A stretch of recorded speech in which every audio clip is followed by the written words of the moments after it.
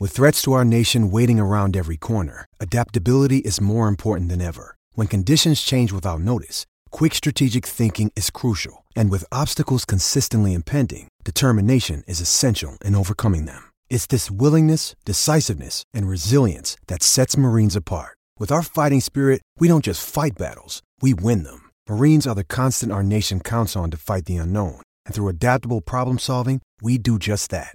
Learn more at marines.com. Hawkeye Nation podcast instant reaction after Iowa's 72-65 win over Illinois at home on Sunday afternoon. Andrew Downs here with you following another fun Iowa game, another big win for this Hawkeye team. Now 16-6 on the season, 7-4 in the Big Ten Conference. If you hear any rustling or whining or babbling, I've got my 7-month-old daughter crawling around at my feet right now. I'm trying to squeeze this in before my daddy duty gets out of hand.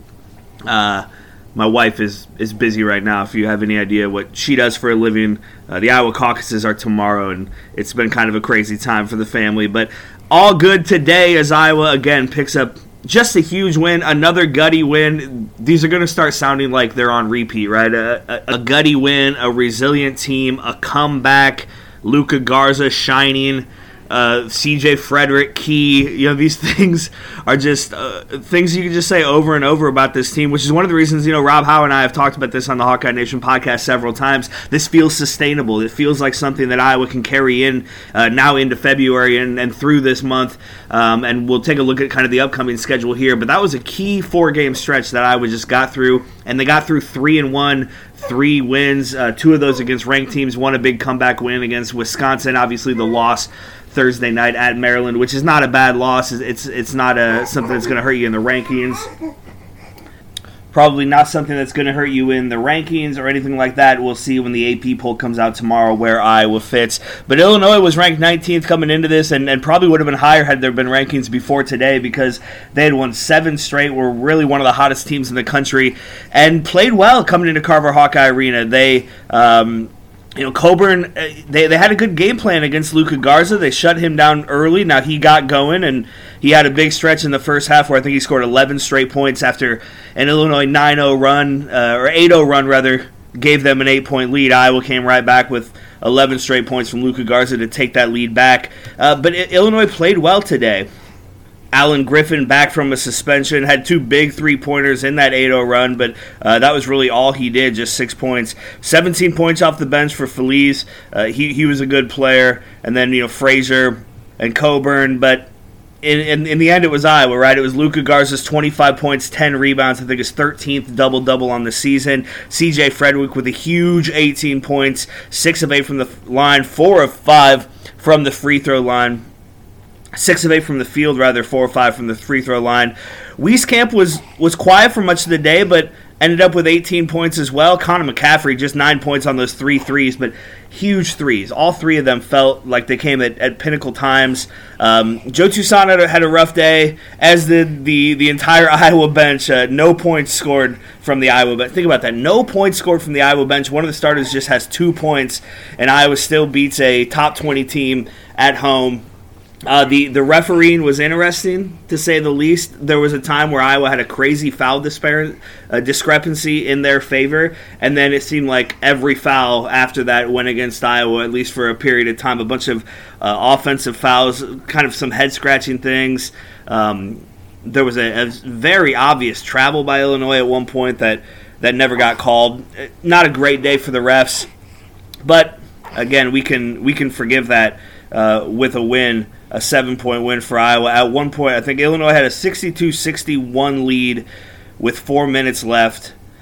Scored just 4 points in those final four minutes, as Iowa scored 11 to get the win. Looking at the conference standings now, Iowa 7-4 on the year. 4th place in the Big Ten right now, with Illinois and Michigan State tied atop at 8-3, Maryland at 7-3, Iowa and Rutgers then at 7-4. Looking ahead to Iowa's next stretch of games now, you're out of that tough stretch. I guess it was 5 games, really, that tough stretch, starting back with that Friday night game at home against Michigan. Those 5 games, 4 of those 5 were against ranked teams in Michigan, Rutgers, Maryland, and Illinois. You won all 4 at home. That's 10 in a row now for Iowa at home. Just the one loss at Maryland, which, again, is something that's going to happen, and you don't get too upset about that. The next 5 games, at Purdue Wednesday night. Saturday, home against Nebraska, some revenge there against Fred Hoiberg and the Huskers. At Indiana the following Thursday, 2 weeks from today at Minnesota, and then home against Ohio State on Thursday, February 20th. Then you go into that final stretch, the final 4-game stretch of the regular season. We are at Michigan State, home against Penn State, home against Purdue, at Illinois. That at Illinois game, I saw Zach Craigler from the Register say that feels like it's going to have some implications in the conference. If not atop the conference, certainly for that top 4 and the double bye in the conference tournament. So these next 5 games are really where Iowa can separate themselves from the pack and maybe stay in that top third or quarter of the Big Ten for that final 4-game stretch to kind of see how special this season can actually be. But man, this has been fun. I'm going to check out Twitter a little bit. Let's see what some people are saying, see what all of you are saying. It was interesting at the end of the game. They kind of cut away from it quickly on TV, but an assistant coach was upset about something. I couldn't tell if it was Connor McCaffrey at the end of the game holding the ball to just let the clock run out, and if the assistant coach was upset about that. I saw some speculation that they were upset about the Wieskamp dunk late. That's whatever. He dunked the ball. But you saw Fran kind of get into it with an Illinois assistant, and then both teams pulled their teams off the court. Again, Iowa with some drama in the handshake line, which is always interesting. As Travis Hines of the Ames Tribune says, no one does handshake line drama quite like Iowa. And it feels good, right? It feels like this should be a rivalry that has some passion in it, that has some fight in it, maybe even an actual fight in it. Iowa, Illinois, both being good at basketball, feels like the old days, and there should be some, grittiness in there. There should be some bad blood. You kind of like that. Looking through Twitter here, Mike Halas, Garza had never made 4 threes in a college game until today. It's just another thing that Luka Garza did today that hasn't been done before. Chad Lysico, Iowa improved to 16-6, 7-4 in the Big Ten. Just 1 game out of the league with 9 to play. Welcome to February.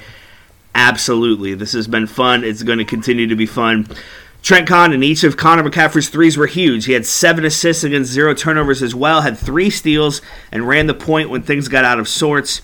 Wrap your arms around this guy, says Trent. Hawkeye fans, he's incredibly important to the success of this Iowa team. Couldn't agree more. We've been saying that for a long time.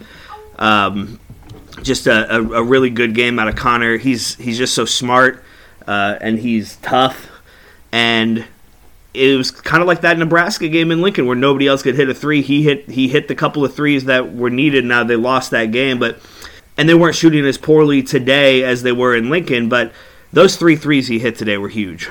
Some comments coming out right now on Twitter from some of the post-game stuff. I see the Register guys, Chad Lysico and Mark Emmert, both have a quote from Brad Underwood about C.J. Frederick, and I retweeted something earlier from one of the Illinois fan sites saying, who is this C.J. Frederick? And I already hate him, Underwood says, quote, Frederick, he's going to be a pain in the ass to play against the next 4 years. That's what you want to hear from the opposing coaches, right? That's what you want to hear from the opposing fan bases is, God, we hate this guy. I could see a scenario where, as a junior, C.J. Frederick is the type of guy where everybody's tweeting, man, how long has this guy been on the team? Seems like he's a 6-year senior. This is going to be fun. He's got such ice water in his veins. He's so clutch. It's just fantastic.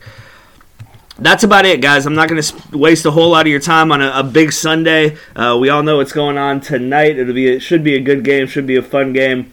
If you're watching or if you're listening to this on Sunday, enjoy the Super Bowl. Enjoy everything you do. If you're catching this on Monday morning, you can catch me, of course, always on 1460 KXNO here in Des Moines, 106.3 now on FM. As we'll recap this game certainly tomorrow on the Murph and Andy Show, as well as all across the fantastic programming we have on 1460 KXNO, 106.3 FM, or the iHeartRadio app. That's just a little plug. Wednesday at Purdue is the next game for the Hawks, 6 o'clock, and that's a big one. Could be able to steal a win on the road in West Lafayette for this Hawkeye team, who is seemingly going to protect home court, which is fantastic. All right, guys, have a good day. Have a good weekend. Thank you for listening. Go Hawks!